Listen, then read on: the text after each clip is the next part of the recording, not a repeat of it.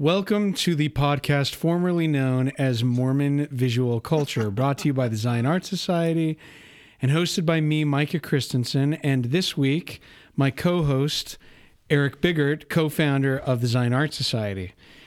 We thought that we would check in and talk to you about what we've been doing over the summer, our plans for the coming year, 2018 to 19, and about a name change that we are making to the podcast.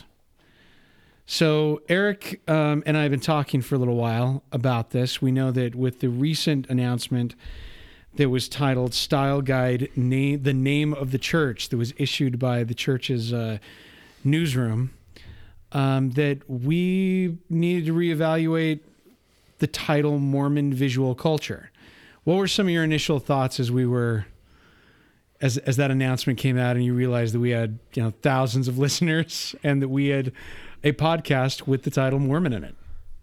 My initial thought was something that I'd seen from several scholars and religion professors at BYU who said, we respect the revelation, but scholars have been using the term Mormon to reflect on the culture of the church for a long time. So it refers to people who we often say are culturally Mormon, someone who's not doctrinally Mormon. So you were like, that's all right, because we're not doing any official church work here.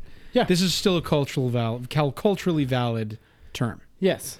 And obviously not all of the questions have been answered about what this kind of a change means in the church itself. They still have Mormon.org and I'm a Mormon and Meet the Mormons and Mormon Newsroom and all of that. Yes, but they've been instructed to come up with a plan to change it. Yeah. Too. Yeah. So we're just going to beat them to it, it sounds like. So in conjunction with this change, even before this had been happening, we've been discussing the direction for the podcast and how to expand it more from simply interviews with artists and collectors and scholars. Which we're going to continue doing. Yes. Right. But what if we wanted to do something else? What if we wanted to go review an exhibition? What if we wanted to talk about something going on at the Church History Museum? Or specifically talk about a work of LDS art that's influential by a deceased artist? We didn't really have the infrastructure to handle those kinds of discussions before in the way we were talking about the podcast. So we wanted to make some sort of holistic change that could encompass a new direction while still maintaining the foundation that we've had of interviews with people. So before we actually say the name, I want to tell a story. This goes back to the founding of the Zion Art Society, which we did in 2015, I believe. Simpler times. Yeah, simpler times. And I don't think we were the first. I know we weren't the first. It seems like there was a season from 2015 up until the present time where a number of organizations were coming up with different names. The Society for Mormon Artists, the Mormon Artist Group.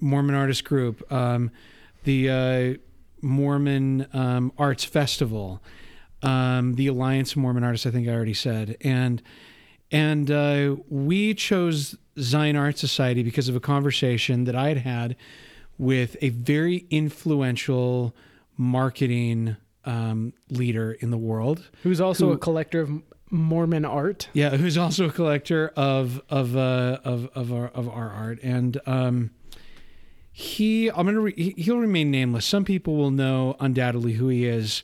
He's a member of the church who runs an ad agency based in New York, excuse me, and he oversees advertising for Disney, American Express, a number of the major motor companies. He's consulted with the church and for presidential elections.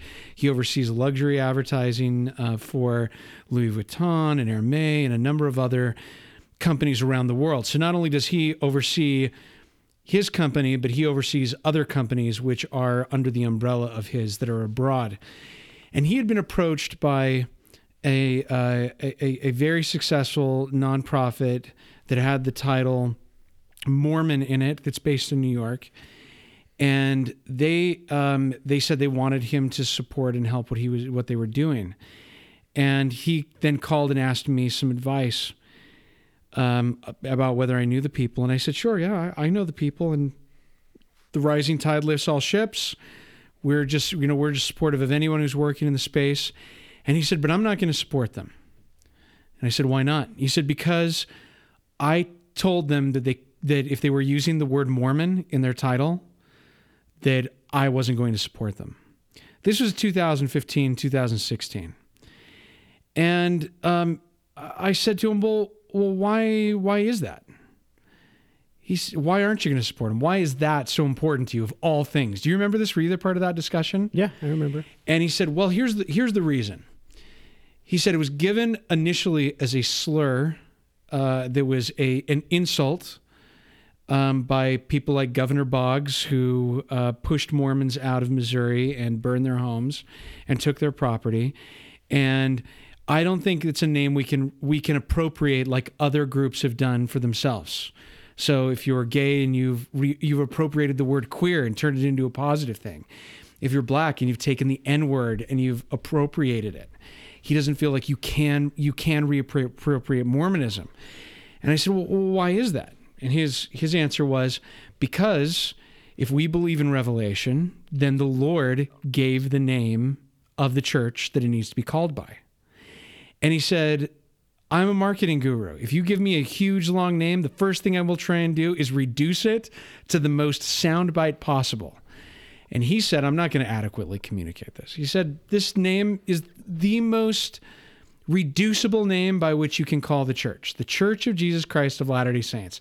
And I think he gave us then an hour lesson where he broke that down. And he said, I've given the same lesson to the brethren. And he said, in particular, to President Packer before he passed away. And a lot of people, this won't come as a surprise, but during President Hinckley's time as the leader of the church, they had hired marketing firms, and this fellow was in that mix. And he has been, since President Hinckley's time, advocating for this name change. And he feels like, I texted him the day that the change was made, and I said, looks like they took your advice. He was humble and he said, well, it wasn't just me, of course. And I'm sure it wasn't. I'm sure there was a lot of people involved in this, a lot of thinking. But he said, yeah, I guess I can die now. I guess that this change has happened. Well, I can die now.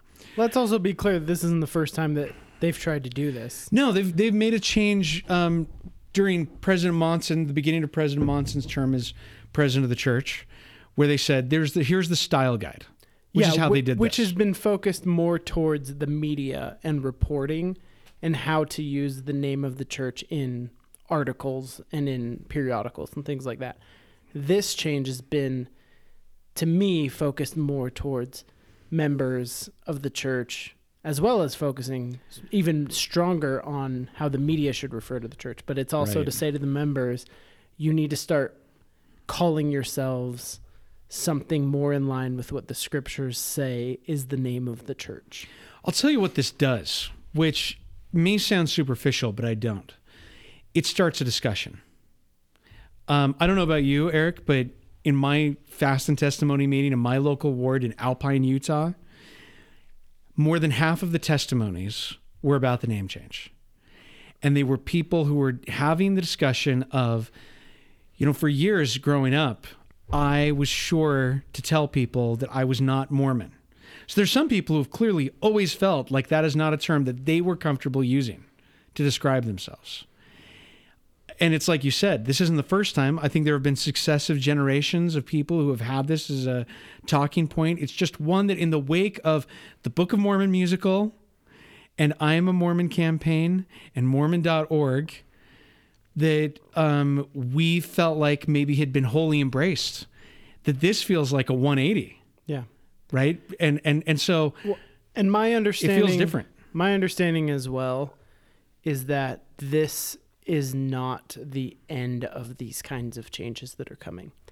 And conversations that I've had with people on a personal level indicate that there is more change to come, and the church publicly will be more and more focused on demonstrating focus on Jesus Christ as the center of the church. And we've talked about this before, that visually the logo of the church puts Jesus Christ at the center.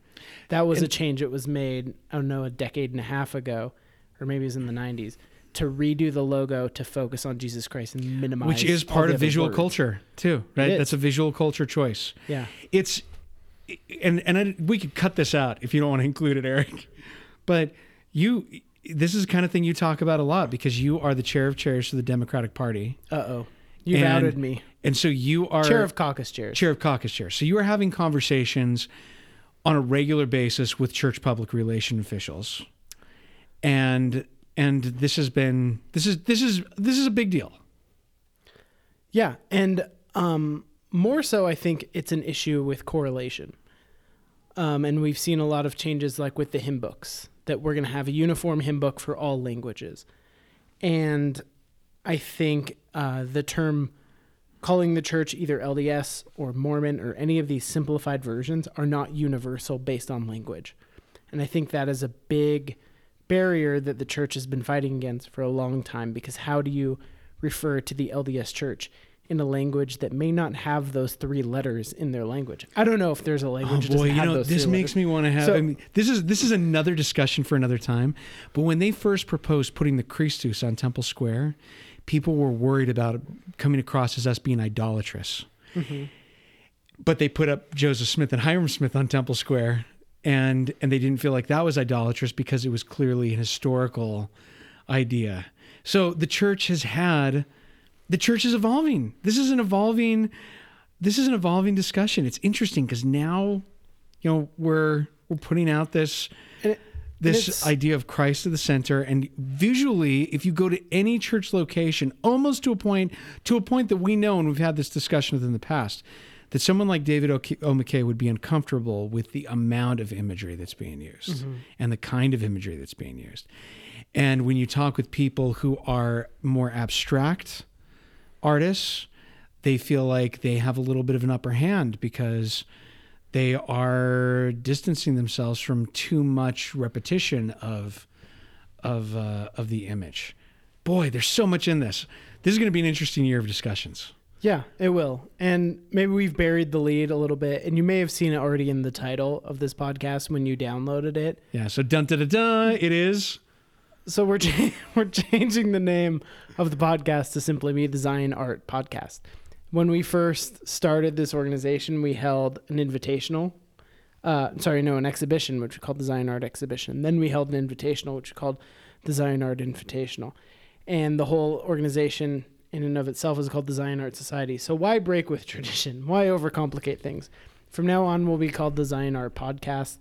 You won't have to change your subscriptions. Zap. We're feeling very zappy about it. We might have to get cool lightning bolt logos to use or something like that. Love it. Around here. Love it. The people aren't changing. The discussions aren't changing. We might be broadening our reach a little bit. We might be able to be doing more in the community here with other organizations, but we just want everyone to be clear. You can find us still at zionartsociety.org. And if you type in Mormon Visual Culture, I'm sure algorithms will still lead you to the Zion Art Podcast. Yeah. But if you're using the word Mormon as often as that in your Google machine, it might confuse Google. So don't click on things that say Mormon. I wonder if that's part of the church's plan, is to work with the Google algorithm. I look forward to having Zap because it reminds me of campy Batman logos from the Adam West days of Zap. And I'll for sure be putting sound effects into the podcast from now on. Please. That's my plan. Our first interview of the year will be with a scholar and visual artist from England, Lisa DeLong. She's originally from here, but she's been working at the Prince's Academy. That'll be the first interview you have in our feed. Like Eric said, we'll be having lots of interviews over with artists, but we'll also be having roundtable discussions. We will be having debates on particular topics, and we will be venturing out into the world and having discussions on exhibitions. So look for it. Glad to be back. And I'm excited for this name change and for this upcoming year. Zap.